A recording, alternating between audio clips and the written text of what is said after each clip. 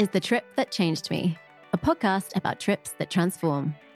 I'm Esme Benjamin, editor of Full Time Travel, and every other Thursday, I'll be sitting down with entrepreneurs, writers, entertainers, and everyday adventurers to discuss a journey that shifted their mindset, ignited a new calling, expanded their heart, or ushered in a new chapter. My guest today, Colin O'Brady, is probably best known for being one of the world's most recognized endurance athletes and explorers. He's a 10-time world record holder and 2-time Everest summiteer, and the first person in history to cross the continent of Antarctica solo, unsupported, and completely human-powered, an experience he wrote about in his best-selling memoir, The Impossible First. On top of that, Colin is a sought-after public speaker, entrepreneur, philanthropist, the executive producer of The Impossible Row, a feature-length documentary from the Discovery Channel, and the host of the television series Survivalists. In this episode, Colin shares the story of a post-college round-the-world trip, a once-in-a-lifetime experience which unfortunately ended in tragedy. In Thailand, Colin was severely burned in an accident. His injuries were so bad the doctors believed he'd have trouble ever walking normally again. But Colin proved them all wrong thanks to what he calls a possible mindset. We also discuss rejecting comfortable complacency, the importance of goal setting, and the concept behind his latest book, The 12-Hour Walk, which aims to inspire 10 million people to take a one-day transformative journey to conquer their minds and unlock their best lives. Where are you today? I'm at home in Jackson Hole, Wyoming. Okay. I do love Wyoming. I feel like it's a really underrated state. Yeah, it's beautiful. Yeah, it's gorgeous. Beautiful. So I normally like to start by asking people, where did your love of travel originate?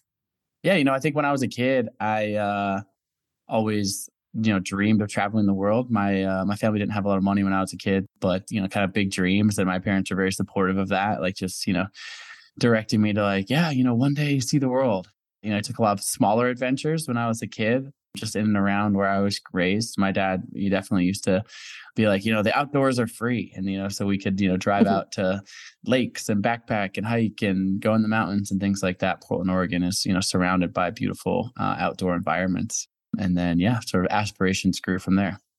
Yeah, I went on a big round the country road trip last year with my husband, and we didn't make it up to the Pacific Northwest, but it just looks amazing. It's very misty, moody that way, right? It's got a lot of that for sure. Yeah, in the wintertime, it's pretty much rains every day. I can't say I missed that, but it's beautiful for sure.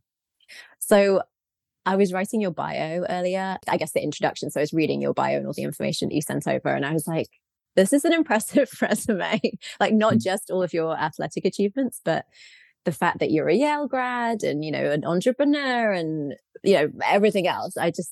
I'm really curious to know where you got that sense of determination. Was that something that you always had inside you, that drive to ambition, or was that something that your parents influenced you with?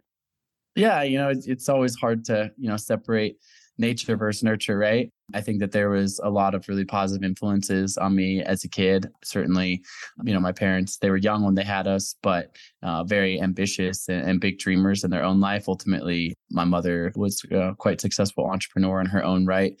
That sort of financial success of that came long after I was out of the house, but, it was in that sort of energy of her, my stepfather, dreaming up big dreams, building, creating, thinking about things, taking risks. All of that was sort of steeped in my childhood. And so I think that definitely played a significant impact. And furthermore, I think now that I've, walked across Antarctica solo and climbed Everest twice and the various other expeditions and world records that I have and things like that, people love to ask my mother, aren't you afraid? Aren't you worried, about your son's, health and safety, which is, a normal question. And she's like, yeah, of course. And then she says, furthermore, careful what you wish for. When you tell your kid every day since he was born, you can do anything you set your mind to, And so she's like, I whispered that in his ear every single day. And so, here's what I get as a mother. Of course, I'm worried and all these things, but I'm also equally, proud of him for, going out and taking on the world in that way. I love that. Taking notes for my own daughter.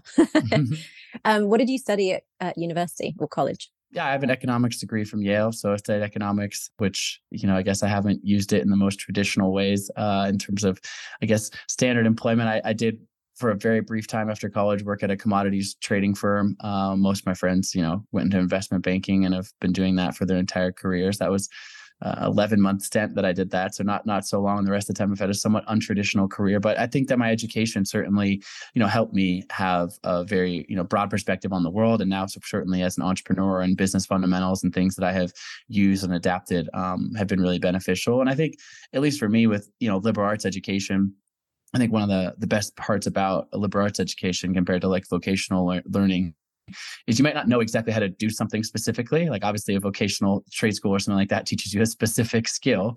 And I'm not sure that I graduated from college with that, but a framework for thinking about the world, for understanding the world at large, both on a macro level and a micro level, that I think has really, in lots of intangible ways, been really, really positive for sure.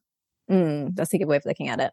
And I know that you did this big round the world trip after you graduated. Had you done a lot of traveling before that, or was this your first trip of that scale? Definitely the first trip of that scale. I had been out of the country. The first time I went out of the country was when I was 13 years old. And it was because I was selected to go play on this sort of elite soccer team in Europe for a couple of weeks, a US team, but that was traveling to Europe to play soccer, which was my first kind of inroad into that and seeing the world outside the United States. And again, like I said, my family didn't have a lot of money, so my parents didn't join me on that trip. I was just with, the coaches and the chaperones of that trip. But that certainly opened my mind up to seeing the world. I went to Denmark on that trip, in England, and somewhere in and around that same age, early teenager, I was like, I want to see the world one day. I want to like see what's out here and kind of get lost out in the world and interact with different cultures and different people. And so my North Star, certainly through high school and college, was I want to save up enough money so that when I graduate from college, I, have a few $1,000s in the bank and can go travel. I certainly didn't think it would ever be something extravagant, but just enough to, buy a cheap plane ticket, live in youth hostels, hitchhike around, that kind of a thing. And that's what I did. So I painted houses every single summer in high school and college. And, I needed to pay for certain parts of school, books, et cetera, that kind of stuff. But then I eventually, graduated with, a few $1,000s to my name and went and bought a one-way plane ticket around the world and set off on my first, kind of big trip around the world by myself, which was, certainly, as I know we'll talk about, a very formative experience in a lot of ways. You strike me as somebody who probably has to be or is naturally pretty organized. I don't know if that's true, but did you do like meticulous planning for this trip, or were you just kind of going with the flow? Like, did you know each of your stops and where you were going to go within each country? No, completely opposite. Like wide open canvas. I really had no plans, actually. I went to there was a student travel agency in the US called STA Travel. Are you familiar with that? Yeah. I was going to say, I did this exact same trip, but the reverse. So I started in Thailand and then like went around through the South Pacific Islands and then flew home. Nice. Yeah. But yeah, I went exactly the same. I went to STA and like sat down, but back in the days when you would like sit down with a travel agent. Person. Totally. What the plan was. Yeah. Yeah. And I basically was like, okay, so I know I want to go to New Zealand and Australia and then probably to Southeast Asia. I don't really have that much of a plan beyond that. And I basically was like, what's the cheapest way to get me there? And, for those that are slightly younger, they can't believe you like went in and like talked to a person about a trip. But here I am. And they were like, yeah, we can get you to New Zealand really cheap. And then from there, like 2 months later, I can get you a ticket out of New Zealand to Australia and then up to Thailand. And I had no return flight, but those were each and those were all like 2-month blocks, like 2 months in New Zealand, 2 months in Australia, 2 months, getting to Thailand with no return flight was sort of like the basics of it.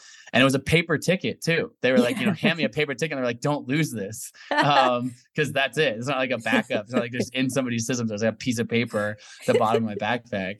And so that was literally the only plan. And the interesting sort of twist in that was they were like, but to get to New Zealand, actually, you need to fly through Fiji and you can have up to a 10-day free layover the way that this cheap student fare, because it was like combining one-way tickets basically. And I never ever, planned to go to Fiji by any stretch of the imagination. And I was like, sure, why not? Like, this is like my first little wink from the universe of just kind of like, say yes. And so I was like, sure. And they're like, great. Well, how long do you want to stay? And I said, well, I can stay 10 days. I'll stay 10 days. Great. And so my first stop on this round the world trip by myself when I was 22 years old was actually in Fiji, and on a tiny little sand atoll. There's 333 islands in Fiji, and I just like picked one. I was like, a guy was like taking a boat out to me, I can go check out this island for a couple nights. I was like, great, basically throwing darts at a wall. and I ended up meeting my now wife in that moment. Oh my So God, really? yeah, so that obviously is right out the gate. It's a success because here we are 15 years later, still together. Wow, so this trip really changed you in multiple ways. Sure, for sure, for sure. Yeah. Wait, so she was on the same little island in Fiji as you were? Yeah, exactly. She's American, but she was studying abroad at the University of Sydney. She was a junior in college at the time and had taken a trip with a couple of her girlfriends to Fiji for basically their spring break. And I ended up over there in this little tiny island. All there was like a tiny little youth hostel and a bar. You could walk around the entire circumference of the island in 5 minutes. So it wasn't too hard for us to find one another. And, we just struck up a conversation, and we were just there for overlap for only 2 days, which was great. We'd really dropped in and had an amazing time together. But, she was 20 years old as a college junior traveling around the world. And I was at the beginning of a trip around the world. It was kind of like, who knows? The universe will bring us back together.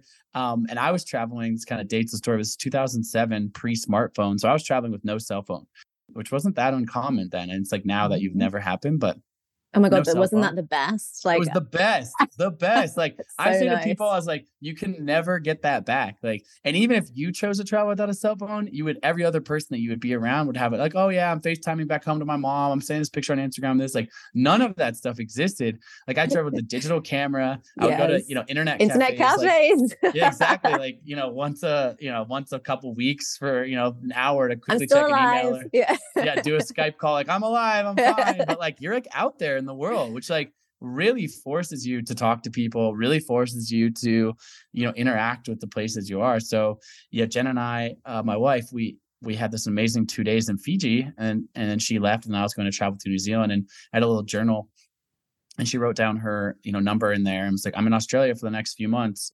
And I didn't quite know if the timing worked out or not, but I, hitchhiked through New Zealand for about 2 months, which was amazing.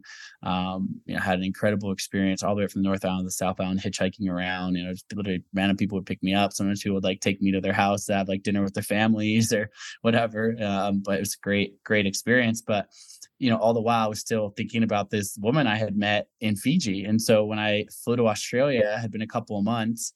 I had her number written down. I landed in the Sydney airport and, put a couple of gold coins into a payphone of all things and called her, and she answered. And when she was like, hey, and I was like, hey, what's up? This is Colin. Remember from Fiji a couple months ago? And she's like, oh my God, what's up? How are you? And I was like, I'm in Sydney. Like, are you still here? And she's like, yeah, 100%. I'm out at this bar in Bondi with my friends. Like, come meet us. So I like really went with like my backpack, just landed in Australia, and went and hung out with her that night. And because my plans were flexible, we ended up, again, having an amazing time together. And I thought I was going to go travel all over Australia, which I ultimately did later. But before, I basically spent a month, in Sydney with her and falling in love. And it was a beautiful, beautiful Oh time my in our young God. lives. How Yeah. fated. I love it. It's like Colin and Jen, so cute. So then after Australia, you headed to Thailand, right? And you were going to Yeah. do the like Southeast Asia loop that everybody does, Yep, backpacking exactly. around. Yep. So, Thailand is probably one of my favorite places in the world. Like I've been there 7 times. I'm guessing it's not one of your favorite places based on what happened. Yeah. But maybe you could talk a bit about like what happened leading up to that fateful night.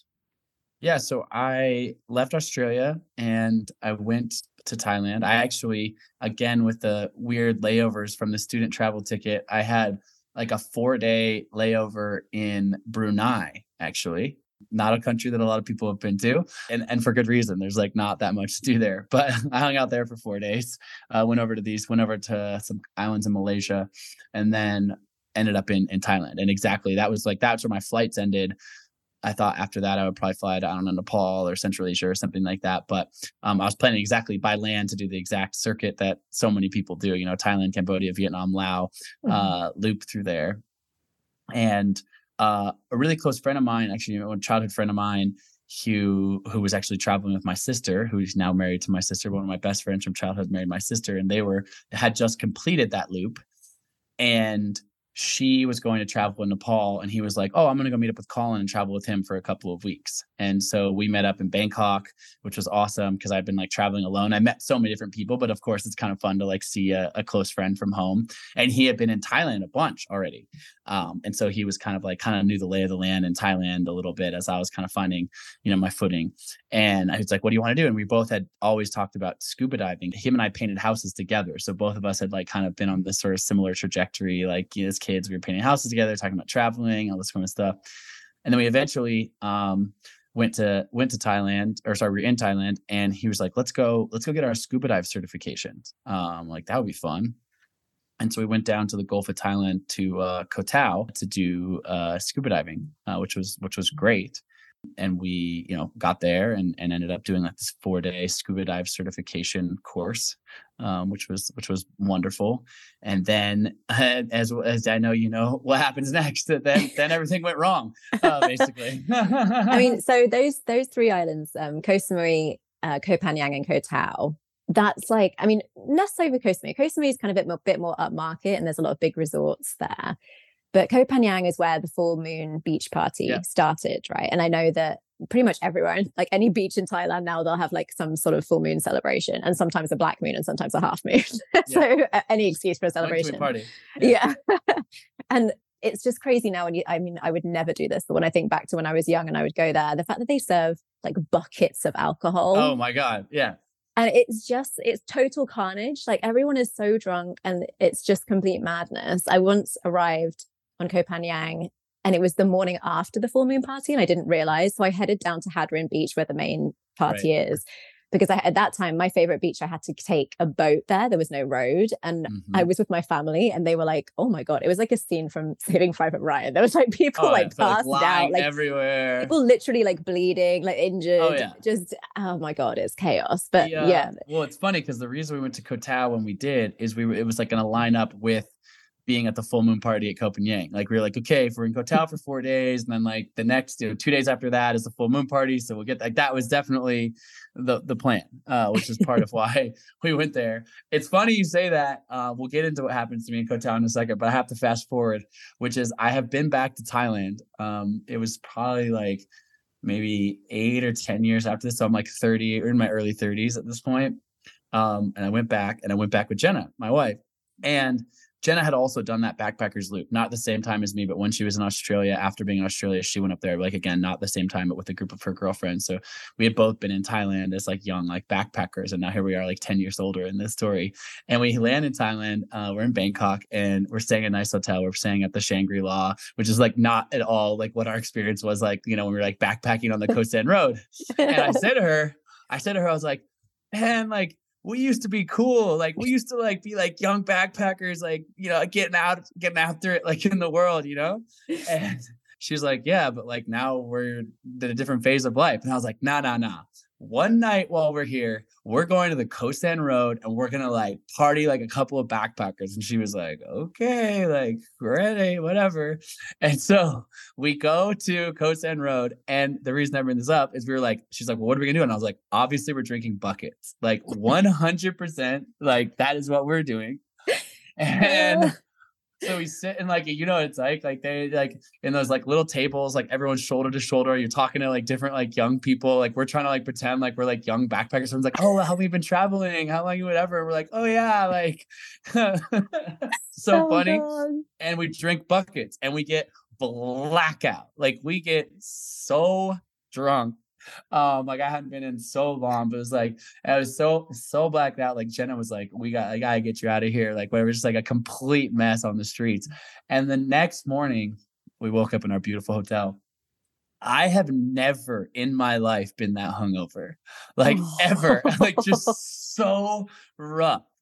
And Jenna was like, just making fun of me the whole day. She's like, yo, you wanted to see what it was like? I was like, how did we used to do this? Like, how is this like a thing that like we did? Too old and too bougie now to live like that anymore. Exactly. But just like you said, like, you go back with your family and you're like, oof, like, is this what it was like? Like, but at that phase, traveling around, it's like all I was doing was partying. But sure, there was some layers of that. So, anyways, the moral of that story is when you pass out of this phase of life, don't try to relive it because it's just it's not the same.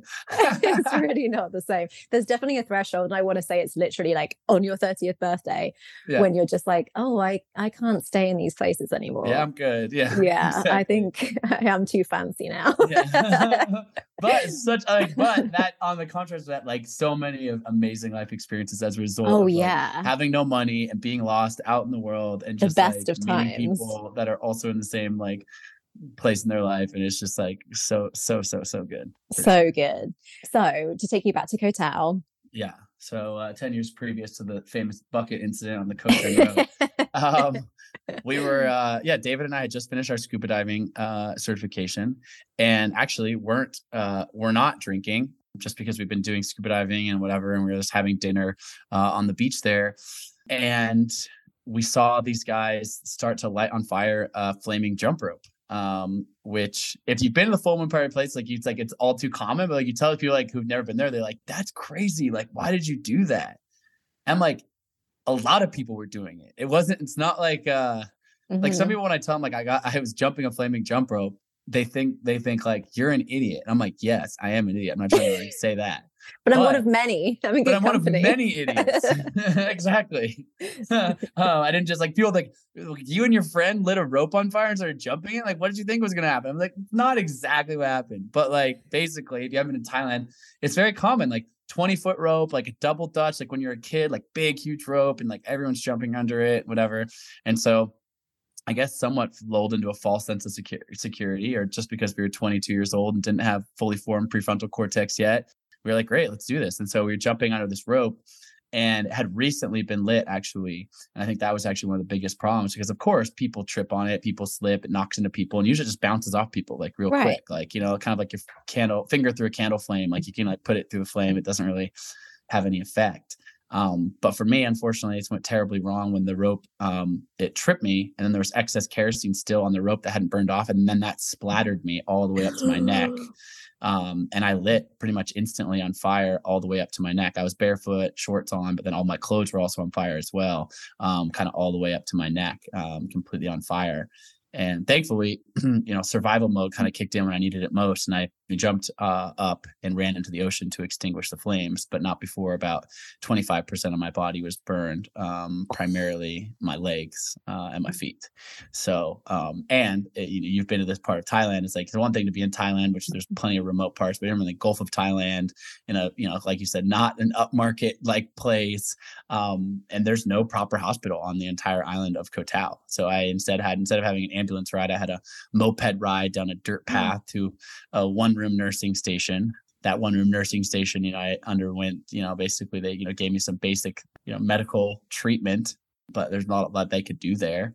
And a lot of reasons why people, die from burns is infections. And so you're just in a pretty unsanitary place, and, they're doing their best. It's not their fault at all. It's my fault for being in this circumstance, but there just wasn't immediate, healthcare like you might sort of expect living in the United States. It's you can kind of get to a hospital or something like that, and that was not the case where I was. And then ultimately via pickup truck, via boat, I was moved to not a boat, a boat where all the other tourists are on. God. I was moved to Koh Samui, which has a slightly more medical facility. So not a lot greater. They have a hospital there that's mostly for dive accidents and small little things that happen there. But my body was much too weak to be moved at all from there.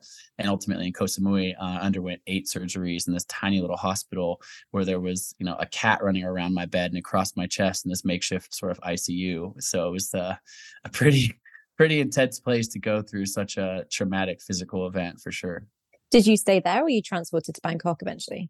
So the kind of a massive sort of turning point in the story is, the 4th or 5th day, my mother, she arrived, obviously my buddy had called her and told her the situation, and she got on a plane, but to be able to get from the United States all the way to Koh Samui, and it takes some time to kind of figure that out and unpack. And like I said, it's not like we had cell phones and drop this GPS point or whatever. It's a Skype call in the middle of the night to be hey, I think we're it's bad not the phone call you want to get as a mother.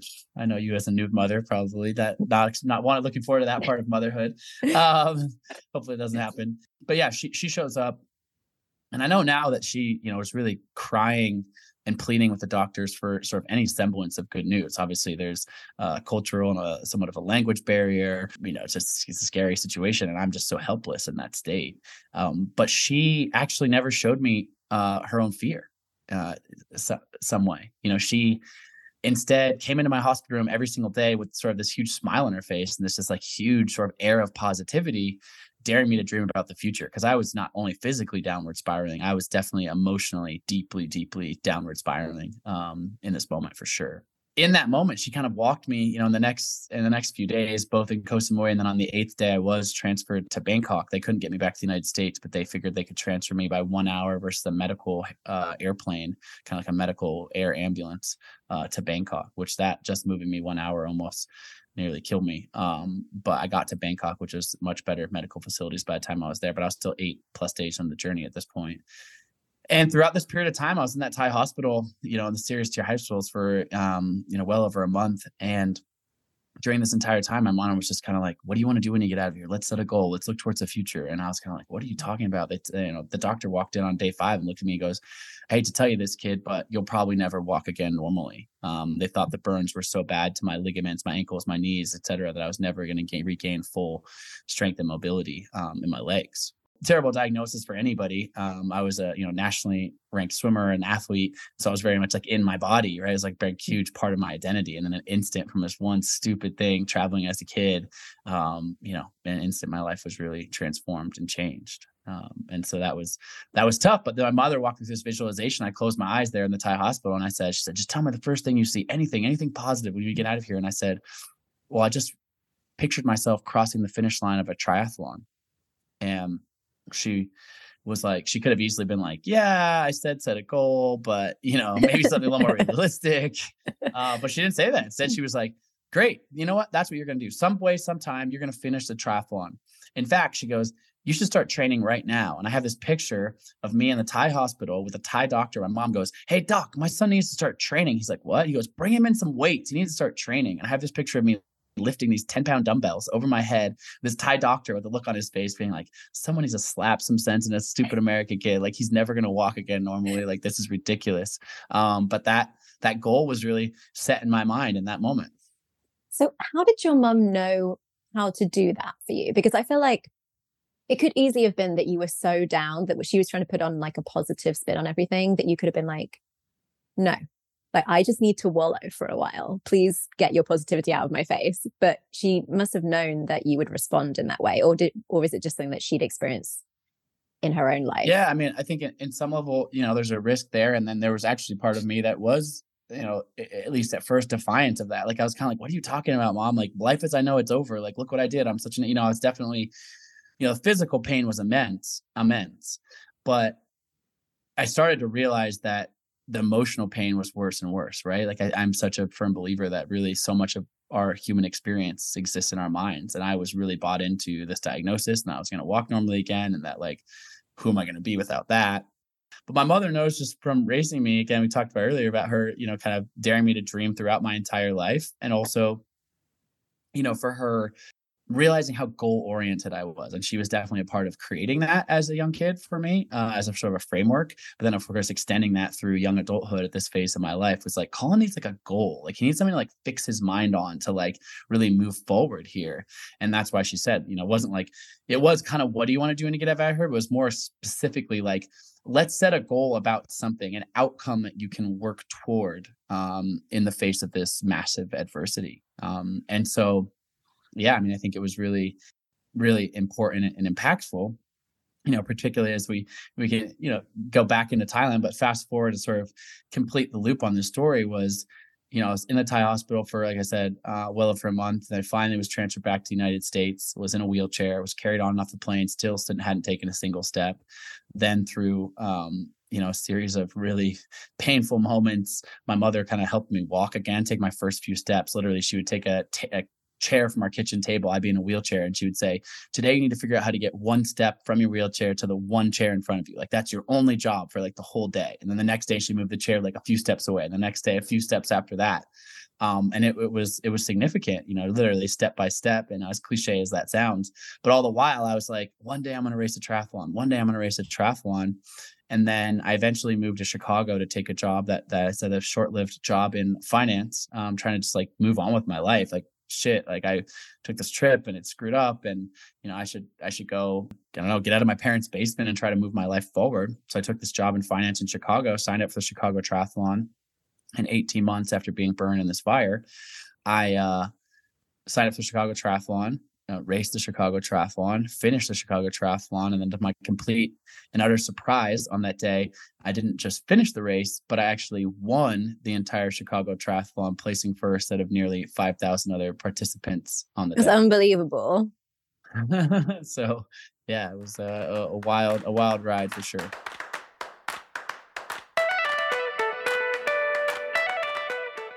If your idea of the perfect Vegas night out is the classic combo of dinner and a show, Aria Resort and Casino makes the experience completely seamless. Start your evening at Carbone, a classic Italian-American restaurant which has these theatrical tableside preparations of certain dishes. For example, they will actually flambe your dessert right there in front of you. And after you've eaten, continue your night with a show at nearby Dolby Live or the T-Mobile Arena, both of which are just a 10-minute walk from the resort. To find out more, visit aria.com. That's aria.com to start planning your Las Vegas winter break at Aria.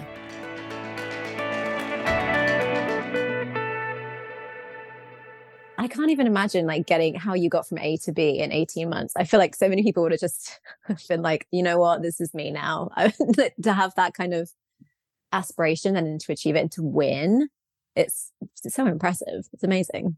Yeah, thanks. And it's interesting to reflect on that. It's like, I look at that moment, of course there was moments in the Thai hospital, and this is obviously about traveling, right? This podcast. And it's like, there's moments going like, wow, all of my classmates went and took like real jobs out of college. And I decided I'm not going to take a job and I'm going to go travel on a shoestring budget. And at first it seemed so great. I met this beautiful woman who ended up being my wife and all these other things. But like the net of that was like, I'm home in a wheelchair, bandaged from the waist down, tail between my legs. My friends have moved on with their life. And here I am in like my parents' basement, unable to walk. Like it's very easy in that moment to be like, man, I should have never taken that trip. Right? Like what a mistake. But my mom helped me reframe that. And then ultimately, as life has played out, certainly by the time I'm in Chicago and I win that triathlon, now I sit here with, 10 world records all set using those same legs that were burnt in the fire. People ask me all the time when they interview me, like, so if you had a time machine, would you go back and tell yourself to not jump the rope, right? Or not take the trip even? And I've thought about that, right? And my answer is pretty simple, which is, I wouldn't wish that burn accident or the pain that it caused my family or the people in my close vicinity, my community, I wouldn't wish that on my worst enemy.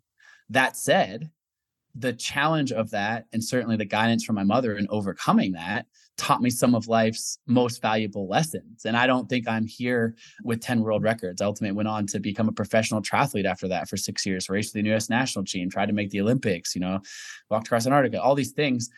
I wouldn't have done that had I not been in the burn accident. Right. And so it's this strange sort of polarity between sometimes the most challenging things in our life, teach us life's most valuable lesson. And, certainly deep gratitude to my mother. But I write about this in my newest book called the 12-Hour Walk, and kind of one of the core principles. It was a book about mindset and how we all have sort of these reservoirs of untapped potential inside of us to achieve extraordinary things. And I frame this concept, really what I experienced with my mother in the Thai hospital, called what I call a possible mindset, which is I define that as an empowered way of thinking that unlocks a life of limitless possibilities, right? Like even in the hardest moments, if you can believe in limitless possibilities and shift your mindset toward that, even when facing giant obstacles, there is so much on the other side of that can be deeply, deeply rewarding. And in a lot of ways, even more exponentially positive than you could ever have dreamed possible.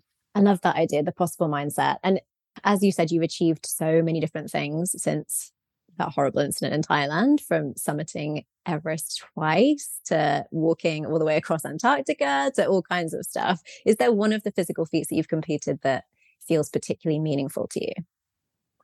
Yeah, I mean, I think that they all, in their own ways are deeply impactful and beautiful. One of them that's not a world record even.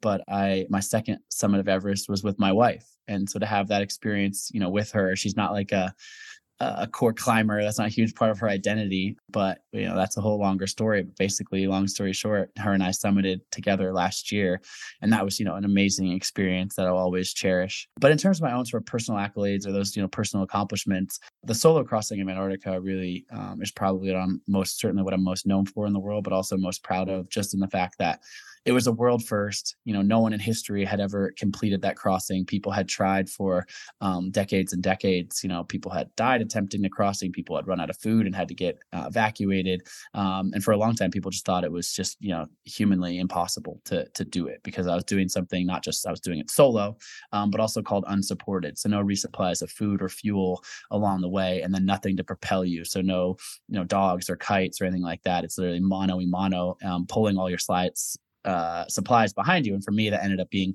375 pounds of basically food or fuel to survive out in Antarctica alone for nearly 2 months. And lots of stories in there, obviously, but that the challenge of that really, to your question of like, what am I most proud of? I feel like that, I was 33 when I did that, and it was 2018.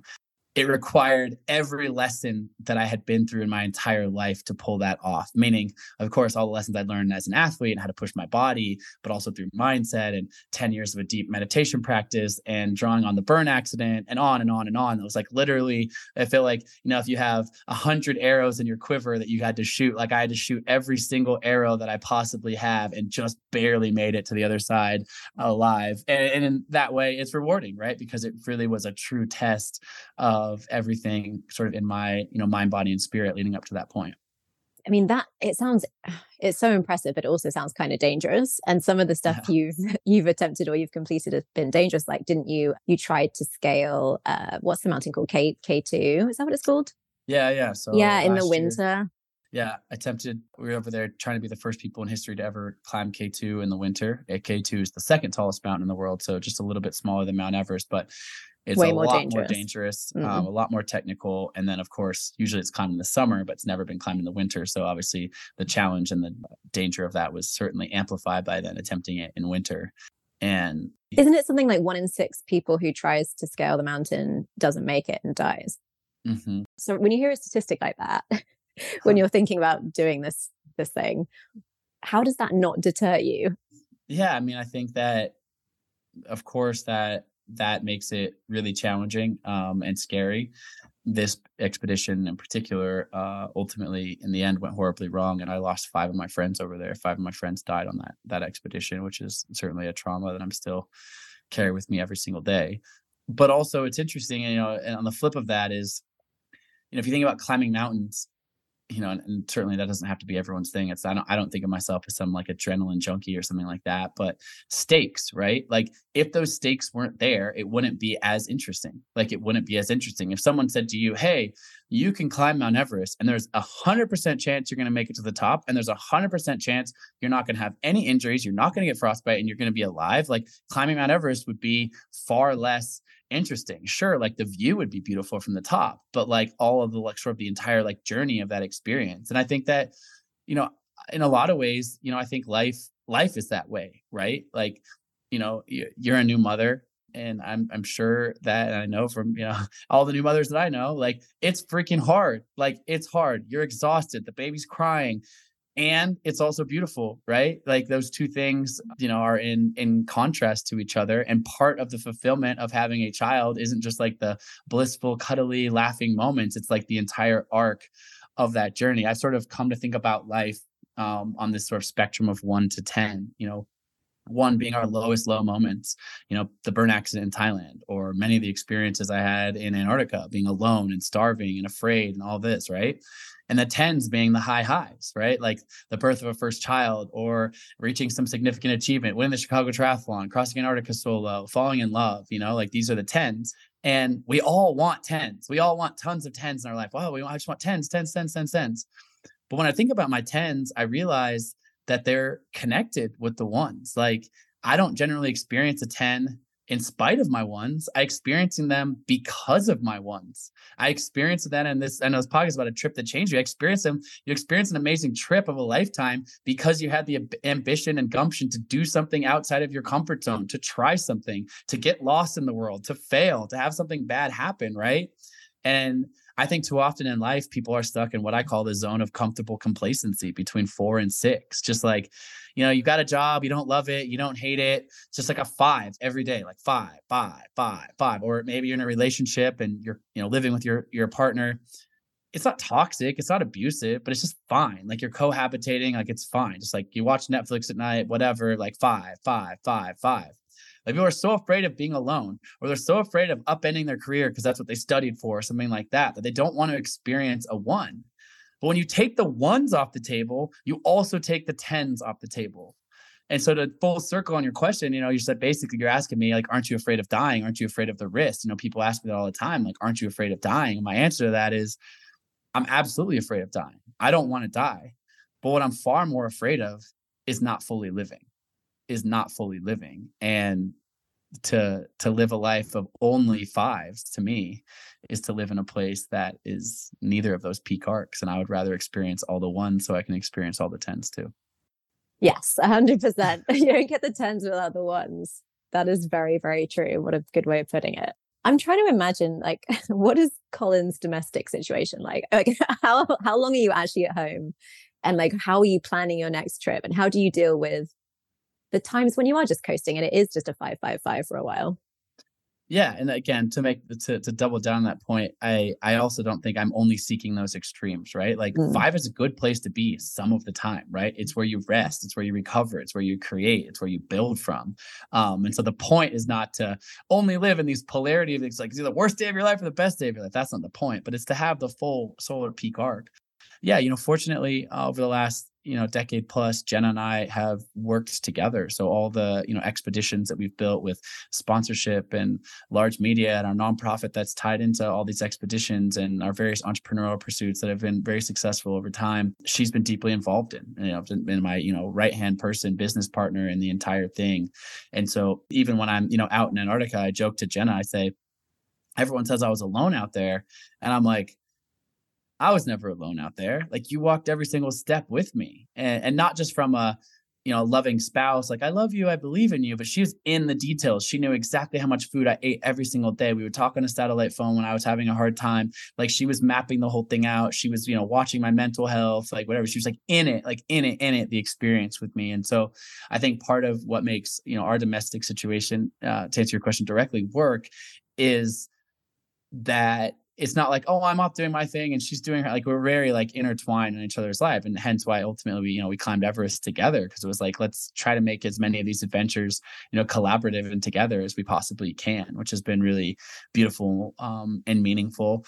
And yeah, for me, home is an interesting question. I have a really beautiful home in Jackson Hole, Wyoming. I stare at the Tetons every day. I feel very fortunate to live where I live, but I travel all the time. Like I'm on the road, at least 50% of the time when I'm not home. And sometimes those are big trips and these big expeditions. Sometimes those are bouncing around the country for speaking engagements, other, professional commitments and things like that. But, I feel just as much at home on the road as I do, at home. And that's, it's not necessarily a criticism or somebody's way of doing it is different. It's just my way of doing it. And I think, if I really get into the psychobabble of that, my parents were divorced very amicably and they raised us 8 blocks away from each other in Portland, Oregon. And so I was in and out of my mom and dad's house constantly in both of their houses, but I was sort of like always moving back and forth between one place and another place. And so home for me is more of a feeling than it is a location. And so if Jen and I are out in the world traveling for some expedition, like I'm just as at home, if not even more home there than I am, in my quote unquote home or my home address. How did you cope when the pandemic first happened? Like, were you in the middle of planning your next big challenge? Did you have to put that on ice for a while? Yeah, no, it's a great question, and it's ultimately the origin story for my newest book. So I'll happily share it. So it was tough. I mean, it was really tough. Is the long story short. So my first book, which is called The Impossible First, which is about my Antarctica crossing, had come out in January of 2020. and I had been on book tour, and the book had become a New York Times bestseller. So it was, very popular. Congrats. And thank you. I was doing really well. And I was, out doing all these sort of public events and appearances, book tour and everything like that. And then COVID hit.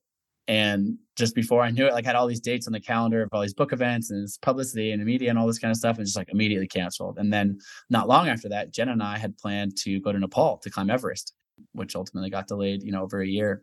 But, we find ourselves, my family has a small house on the Oregon coast, and we decided to go there, just me, Jenna, and our dog, the three of us. And that's where we ended up spending the pandemic lockdown.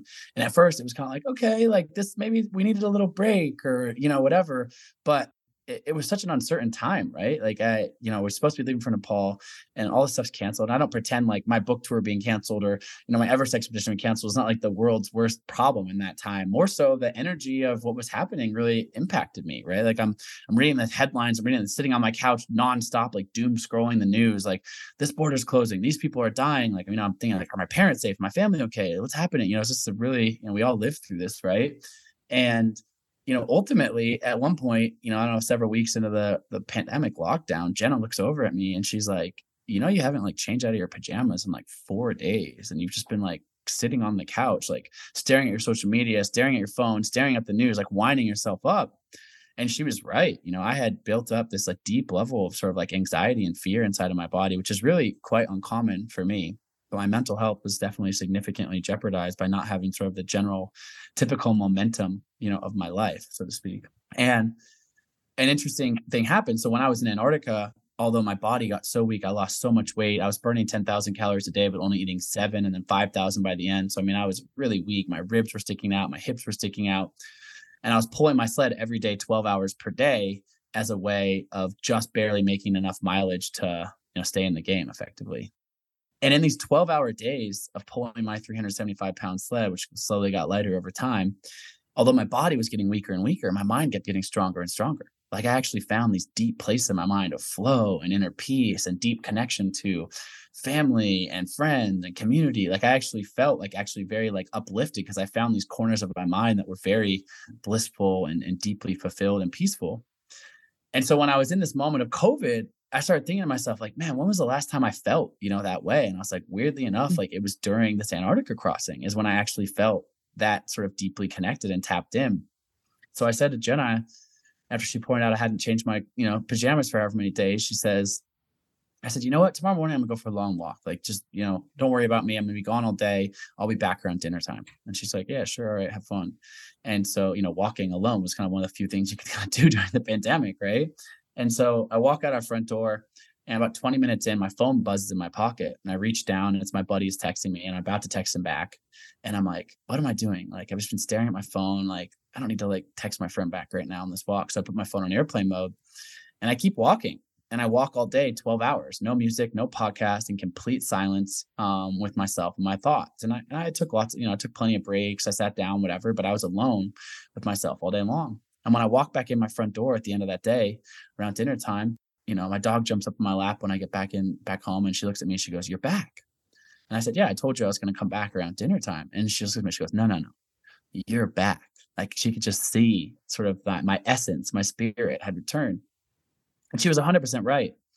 And, I didn't necessarily think that this had wide applications. I was like, great, I'm the guy who walked across Antarctica like by myself, like 12 hours a day, pulling a 375-pound sled. Like literally no one in the world had ever done that before. Like, and that taps me back into my own like spirit. But as COVID went on and we all had this, right? Friends, family members, colleagues who were struggling would call me up and I would just share with people. I was like, this might sound weird, but like I felt that same way. And I went just for this long walk by myself. I turned everything off and just kind of tuned into my own thoughts. And by the time I got back to my front door, I felt a lot better. Before I knew it, dozens of people in my community started taking me up, on this challenge, this exercise. And I told people, I was like, look, this is not a race. I don't care how far you go. I don't care if you go for 1 mile or 50 miles. Like it's about taking a day to yourself in the stillness and silence and unplugging and being alone, walking, moving your body. And like my 77-year-old mother-in-law completed it by going, one walk around her block in North Carolina and then sitting on her front porch for an hour and resting. And then one more time around her block. She might've gone a mile or something in all 12 hours. My crazy ultra endurance, buddy, he went 45 miles in 12 hours. hours. And neither person was doing it better than the other person. What everyone had in common, people who are athletes, non-athletes, young, old, rich, poor, different circumstances, doesn't matter, is every single person that I've known to take the 12-hour walk has shown back up at their front door, refreshed, renewed, tapped into that, that feeling of limitless possibilities with that possible mindset. And so I wrote this book, The 12-Hour Walk, to sort of pay homage to this and really put this out to the world as a, not just a book. And the book takes you through all sorts of amazing adventure and travel stories. So it's told through the lens of rich storytelling through many of the adventures that I've been on throughout my life. But at its core, it's a call to action. It's an invitation for people, people that maybe can't fly to the other side of the world or have some personal vision question. I'm like, this is out. Like, the funny thing about all of this was I was like, I thought I had to go all the way to Antarctica or all the way to Thailand. Like, I love all the trips I've taken, but it turns out that you can also tap into the spirit of adventure and depth in your own soul by just tuning into yourself for a day. And so my mission now is to inspire 10 million people to take the 12-hour walk. And already the book's only been out a couple months, and already tens of thousands of people have taken the 12-hour walk, in 40 different countries, every single continent. People have done it. People are doing it every single day. There's a whole website, 12hourwalk.com, and an app that helps, track your walking as your phone's in airplane mode. And it's beautiful. And it's just a free, completely free, accessible way that I found to really unlock a lot of people's, challenges in whatever current moment in their life and tap back into the essence of their being. Do you think it matters if you are walking in the city as opposed to a beautiful outdoor area like No, in fact, I encourage people, people have done this in all different settings. But I actually, no matter where you live, Manhattan, a big city, a rural place, I really encourage people to walk out their front door. Certainly if you want to, go on some beautiful nature trail and that's what, you're excited about, I'm not going to tell you not to do that.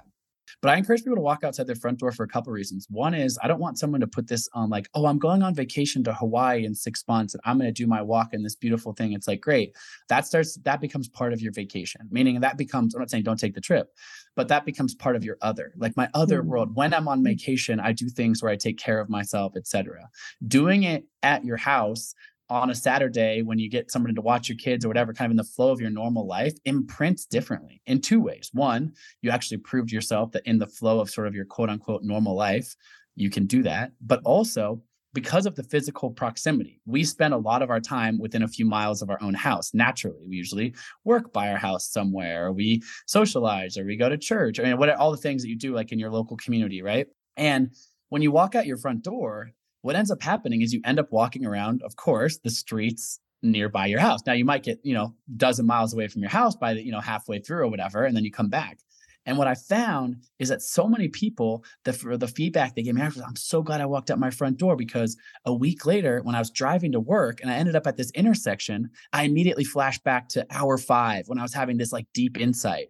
Or I walked around the neighborhood and it's actually the town where I grew up, and I walked past all these old landmarks in my life and like I looked at my middle school and I had these deep memories about this, or these reflections on my childhood home or whatever. Like basically the imprint to have the ripple effect of the experience having a ripple effect further on into your life is more potent and powerful, I have found. And in terms of city noise, to your question, it's like your silence is your commitment to that. Your commitment to being like, I'm not, chatting people up. I'm not literally like, I'm out here. But like, if you're in New York City, like obviously there's going to be all sorts of like ambient street noise around, like that's fine, but you're committing to sort of being within yourself. And I go further to that, like, people ask me, do I have to carry all my food, all my water? And that's like this, like use your best judgment. Like if there's going to be a gas station or convenience store in a couple miles and you pop in there to grab a bottle of water or go to the bathroom or something, that's totally fine. If the shop clerk says, oh, that's $3, and you say, here you go, and you say, thank you, it's not like you blew up the 12-hour walk. That's a lot, the common sense difference between if you chat to that guy for 20 minutes, like I'm doing this walk and and let me tell you all about my life. Like now maybe you've broken the solitude a little bit, but having some really light and brief interactions in the context of a full day when you're mostly deeply committed to the silence and solitude is equally powerful. I've been in New York for 10 years now, almost. And I try and do this thing once a year that I call Hike Manhattan, where you get up really early, take a train all the way to the top of Manhattan Island and start off just to start walking all the way down. So usually it involves various different stops. So the Cloisters Museum, then we go down through Harlem, stop somewhere for lunch, and then down and down Times Square, crazy Times Square, through Chelsea, through the West Village. And it's like various stops for like cocktails or whatever you want. And then you end up down by the Brooklyn Bridge, and it takes probably about 12 hours. And you're like in a lot of pain by the end. Like my low back is hurting. But it's like my favorite thing to do. It's such a fun way to see the city. And I've never done it solo, but maybe I will now. Great. Yeah. I mean, New York City, I'm there all the time, and it's one of my favorite places it's definitely my favorite city in the world. And I love walking around New York. To me, like Manhattan is like the best walking. Like it's the best walking. Yeah, I've had tons of people have done the 12-hour walk in Manhattan. People have done it, like what you're doing from north to south. Or I've had people walk like the entire circumference of the island, or various other things. So yeah, so trust me, I walk around New York's the best. And you notice so many different things, and you pass through. Obviously there's a difference between you pass through Harlem and you see this grand or this, and all of a sudden you're in the West Village, obviously the different pockets, they all have their own personality and flavor. And it's fun to just meander your way through. There's so much different sort of culture and diversity and things like that in a city like that. It's amazing. It really is. So what's next for you? Yeah, I don't have the next, epic, big expedition planned. I don't usually announce them until right before I'm doing them. So I'm always cooking up all sorts of things. But really passionate about the 12-hour walk right now. Really passionate about spreading the word around that. And there's a number of other things, coming up in my life that I'm excited about. But definitely travel and the impact of travel will certainly continue to be a through line, whether that's through adventure, whether that's through just shared experiences with people that I love and cultures that I still want to explore. There's just infinite possibilities out in the world, and travel has certainly been a great way to unlock that, even when sometimes, like the Thailand accident, doesn't go exactly the way you drew it up. There's still some deep lessons to be learned from the entire process. And where can people find you and all of your work on the internet? Yeah, my personal website's colinobrady.com. That's kind of books, my public speaking, all that kind of stuff. And then the 12hourwalk.com is all things 12-hour walk. So go check that out if you're interested. Certainly recommend buying the book. You can buy the books, both my books, anywhere books are sold, Amazon, your local bookstore, Barnes and Noble, et cetera. It's everywhere. But also, more than anything, I'm excited to just get people signed up for the walk. It's free. It's out your front door, but go to the 12hourwalk.com to become an official finisher. It takes you 5 seconds to put in your name and pick a date, but you're sort of 90% more likely to actually do a thing if you put it on your calendar and commit to it. And so I've done that little bit extra of that. And if you do sign up for that, I end up not in a spammy way, but become your coach a little bit in your inbox. So I'll send you a few tips and tricks and FAQs to really encourage you along your journey as you, the subtitle of the book is A 12-Hour Walk, Invest One Day, Conquer Your Mind, and Unlock Your Best Life. So 12 hours, powerful tool. And it's been fun to see how it's been proliferating around the world, and encourage everyone listening to join the global movement at 12hourwalk.com. I love it. Such a cool project. Oh, Colin, it's been a pleasure speaking with you. It's really fun. Likewise.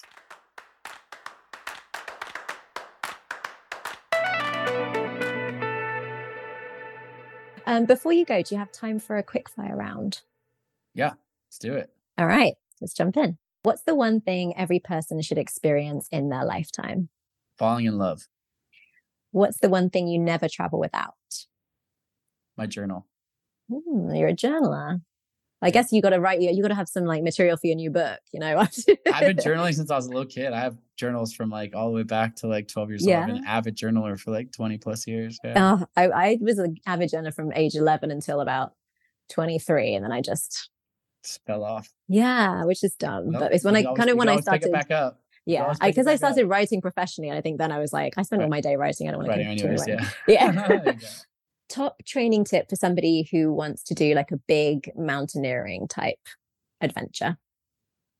Yeah, I think that I always think that it's one thing to have a big goal, an Everest or Mount Rainier, big whatever's a big mountain to you, but also don't get overwhelmed by the goal. Like set the big goal, and then what's the micro thing you can do? Like, is it just like, can I start walking? Can I start hiking a little bit? Can I join the local gym? I mean, depending on where you, don't be so hard on yourself. I always say, like, take the first step and then take one step after that. And slowly you'll get there. If you could teleport anywhere for the day, where would you go and what would you do? Is it just any day of the year? Mm-hmm. Well, Burning Man's my favorite place. So I would teleport to Burning Man at sunrise. Oh, did you go this year? Yeah, every year. Oh, really? How many years have you been? Like the last 5. Well, it didn't happen for a couple of years, but over the last 5 years, I try to go every year now since like 5 years. I went like twice. I think I went in 2015 and 2016. Yeah, yeah, so much fun. So I So teleport much there. fun. It's really magical. Good choice. If you could set off on a 12-hour walk anywhere in the world, where would it be? That's a good question. Since I've already done it at home in New York, two of my favorite walking places. Maybe let's see, Bhutan. I've never been to Bhutan, and the trails there and everything looks insane. So that's where I do 12-hour walk in Bhutan, like up to like the Tiger's Nest or whatever that place is called. Yes, Check that would be out. epic. Yeah. A recommendation for a book, podcast, or a movie to stay entertained on a long journey. Shantaram. And if you like audiobooks, it's like the literal, I mean, it's the most amazing book, and I've read it, like the actual words, because I love reading. I'm an avid reader, but it's also the most like incredible audiobook. There's so many, this guy does like all these different voices from like British to New Zealand to Indian or whatever. It's like the most like insanely well voice acted book ever. It's like 40 hours. It's so long, but it's like you don't, like at the end of 40 hours, you're like, I don't want it to stop because it's like such an epic. Shantaram. Have you been watching the TV series? I haven't seen it. I haven't seen it yet. Yeah. I just started it. It's because it's one of my favorite books as well. So I'm like, I don't know if it's not gonna be as good as the book, but I like Charlie Hunnam, so I'm down to watch it.